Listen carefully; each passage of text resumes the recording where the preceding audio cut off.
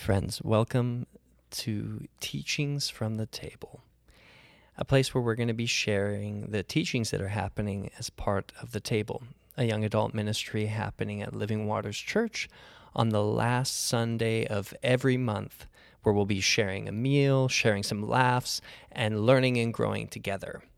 And this year in particular, we're focusing on the idea of being apprenticed by Jesus, of learning our way of life from him. And we'll be going over some scriptures where Jesus describes some of the foundational attitudes, dispositions, and actions we're all called to. I hope you're going to find this enriching, and I believe God's got something good for you. So we're going to start off with a scripture reading for our first teaching on attention. Hi, I'm Emily. Today's scripture reading is out of Matthew chapter 6, verse 19 to 24. It says, "Do not lay up for yourselves treasures on earth, where moth and rust destroy, and where thieves break in and steal. But lay up for yourselves treasures in heaven, where neither moth nor rust destroys, and where thieves do not break in and steal. For where your treasure is, there your heart will be also. The eye is the lamp of the body.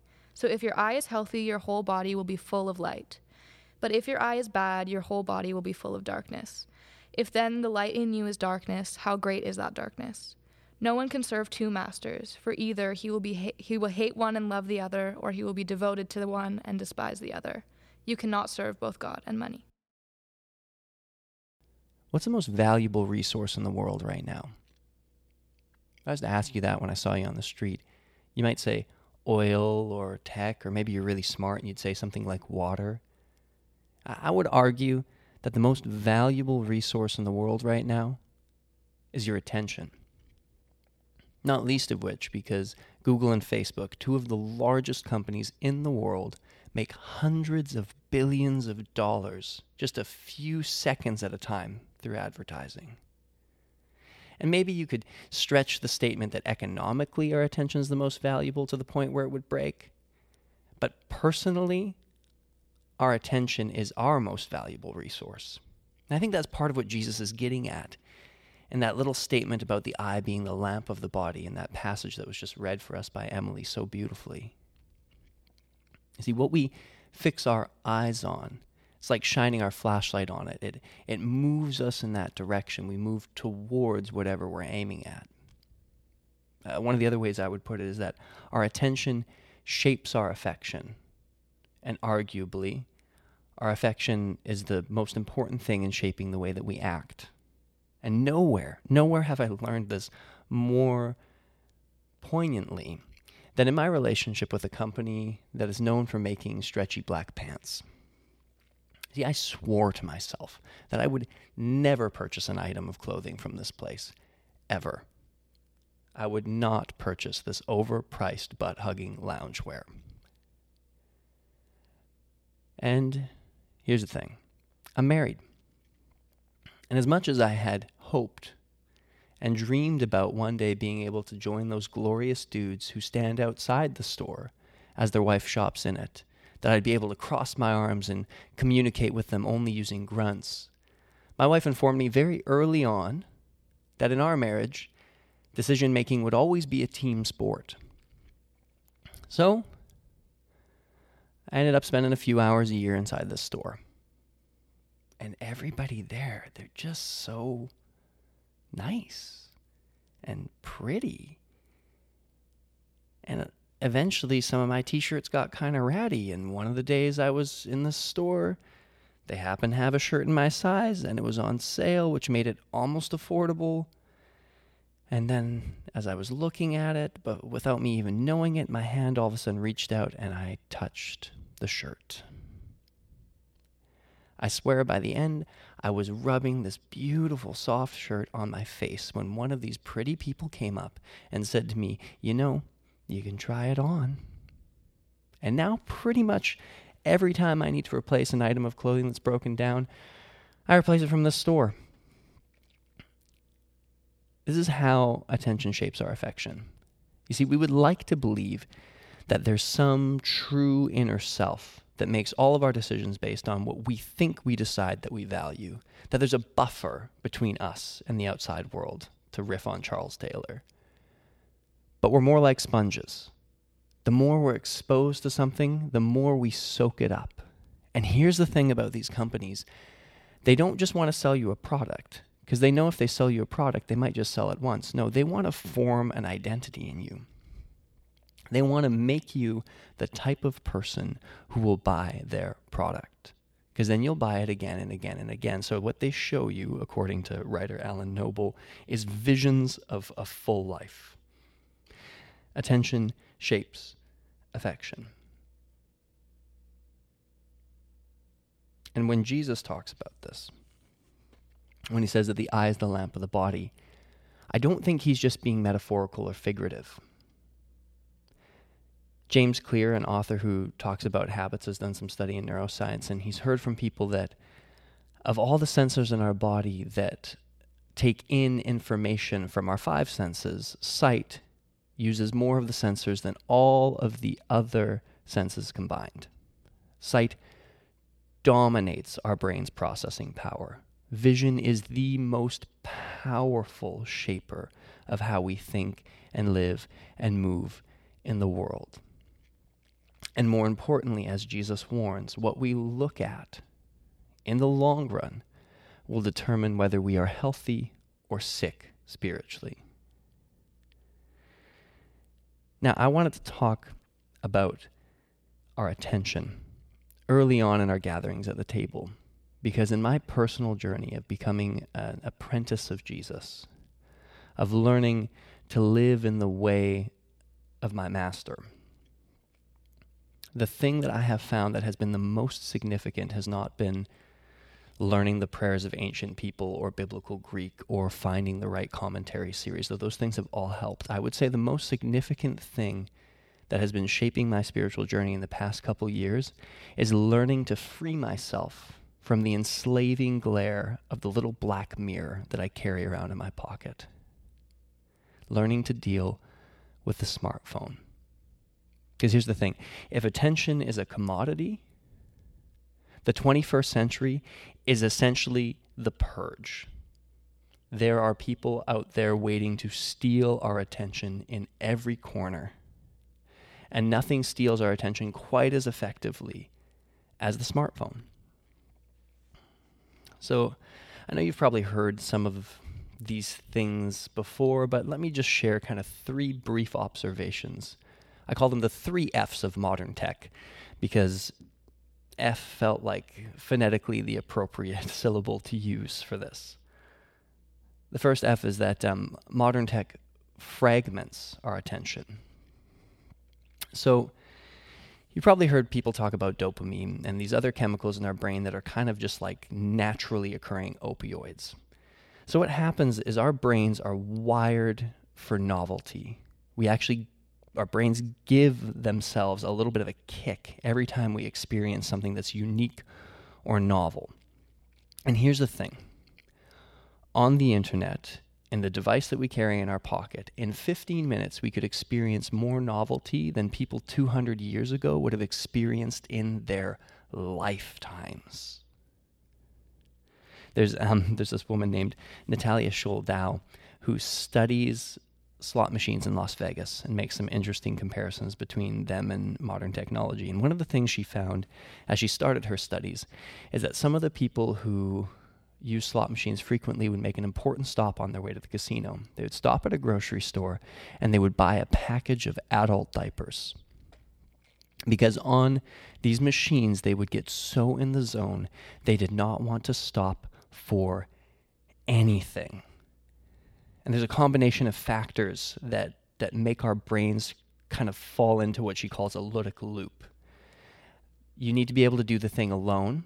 It needs to give you incredibly fast feedback. The rewards from the thing need to be random. You never know when the next kick is going to come at you. And you need to be able to do the thing in continuity without stopping, and there's no resolution. There's no storyline, no ending. And all of these features are design features of social media on our phones. These are things that our phones are designed to do to steal our attention. What's the effect? Well, our attention is fragmented. It's split in a bunch of different places because we're always looking for that novelty kick. But even more importantly, we actually just lose the ability to pay extended attention to anything. The second F is we're fatigued. So because we're always looking for this next kind of kick, this next mental kick, is it leads to us consistently doing multiple things at once. We put TV on in the background as we do homework, or a podcast on as we cook, because our brains are losing the ability to kind of focus on one thing. But the problem is that multitasking is a myth. We don't actually multitask. I've heard numerous people say this, everywhere from neuroscientists to kind of like popular self-help gurus. Multitasking is not a real thing. What's actually happening is our brain is switching between tasks really quickly. And there's a man named Daniel Levitin who's written a book called The Organized Mind. And he says one of the problems with just our neurobiology is that switching between tasks is extremely costly from an energy perspective. That's actually one of the most costly things that our brain does, is switching between modes of thinking. So when we switch between 10,000 things all the time, we're completely exhausting ourselves from just a physiological perspective. But more than being fatigued physiologically, there's an emotional fatigue, I think, as well. Now, one of the best kind of commentators on internet culture and what technology is doing to us is actually comedian Bo Burnham. He's got a song recently that he put out about the internet on his last special. And here's just kind of this breakneck bridge that he does about the internet. See a man beheaded. Get offended. See a shrink. Show us pictures of your children. Tell us every thought you think. Start a rumor. Buy a broom. Or send a death threat to a boomer. Or DM a girl and groom her. Do a Zoom. Or find a tumor in your which Power Ranger are you? Take this quirky quiz. Obama sent the immigrants to vaccinate your kids. Could I interest you in everything all of the time? Anything and everything all of the time. Apathy's a tragedy and boredom is a crime. Anything and everything all of the time. Each of those little sentences he breaks up, which could literally be a 20-minute surfing session on the internet, each of those creates a really distinct emotional response in us and forces us into a position where we have to make a decision to do with those something with those feelings that we're feeling. And it's exhausting. Like, where else in your natural environment would you ever experience that much emotional stimulus, let alone just stimulus? So it's no wonder we're all so tired we can't even make significant decisions without breaking down. Finally, the third F, after being fragmented and fatigued, is that it's all free. Now, I mean this in some sense economically, because we don't pay enough for these services, right? It means that somebody else is paying for them, which Pastor John Mark Comer and Tristan Harris, who's the CEO of the Center for Humane Technology, will tell you, anytime you don't pay enough for a thing, it means that you're not actually the consumer, you're the product, right? But that's not necessarily what I mean when I say free. I mean free as in without restriction. There is nothing to stop an 11-year-old kid who is on the internet from finding pornography. Even with a lot of the blockers and things that we use, it's just so readily accessible to all of us all of the time. And all of these things, as I've said before, these are design features. These are choices that have been made when the products were put together intentionally. Now, before Jesus talks about the eye being the lamp of the body, he talks about not storing up our treasures on earth. And then he tells us to store up our treasures in heaven. The thing that's interesting is what he uses to differentiate the earthly things and the heavenly things. So there's the security, thieves can't break in and steal, but there's also duration. Moth and rust destroy the earthly things, but the heavenly things do not get destroyed by moth and rust. So there's some sort of a connection, I think, being made between the things that last and have enduring meaning and the things that are kind of quick fixes. In some ways, I see it kind of warning us about ever engaging in behaviors that are instantly gratifying, or just being careful around behaviors that are instantly gratifying. But once he puts that statement and the statement about the eye being the lamp of the body together, it's no surprise that quickly after he has the little bit about not being able to serve two masters. Because as author David Foster Wallace once said, here's the thing, everybody worships. We are beings who give ourselves over to things. As much as we would like to pretend and think we are in control, we are submitting beings. We worship. So, into all that, into a world where our attention shapes our affection so drastically, and in a time when our attention is just, quite frankly, being stolen from us by any means possible, where's God in all this? You know, one of the things that you'll find unique about the tradition that we have been given is that early in the tradition, nobody was allowed to make an image of God. Which is interesting, thinking how important visual cues are. We weren't allowed to draw pictures of God. He doesn't do selfies, right? And even then, once God does image himself in Jesus, one of the crazy things is that Jesus, well, pretty much every time he does something really cool, like healing somebody, or when he goes glow in the dark on the Mount of Transfiguration, he always hides it. He tells people to be quiet about it. As my friend Luke Knight said when we were talking about this, Jesus doesn't show up shooting lightning bolts out of his face. And most of us think, well, gee, if I was God, I would shoot lightning bolts out of my face. I would do anything to get everybody's attention. You know, the only way I've come to understand why God chooses to act this way, why he conceals some of these things, well, it's really love. Because if you truly love someone, really love them, and you've come from a healthy situation and you know what it's like to be loved healthily, every time you interact, all the cards are kind of on the table. You don't hide stuff. Here's my past, here's what's happened to me, here's what I expect of you, here's what you can expect of me.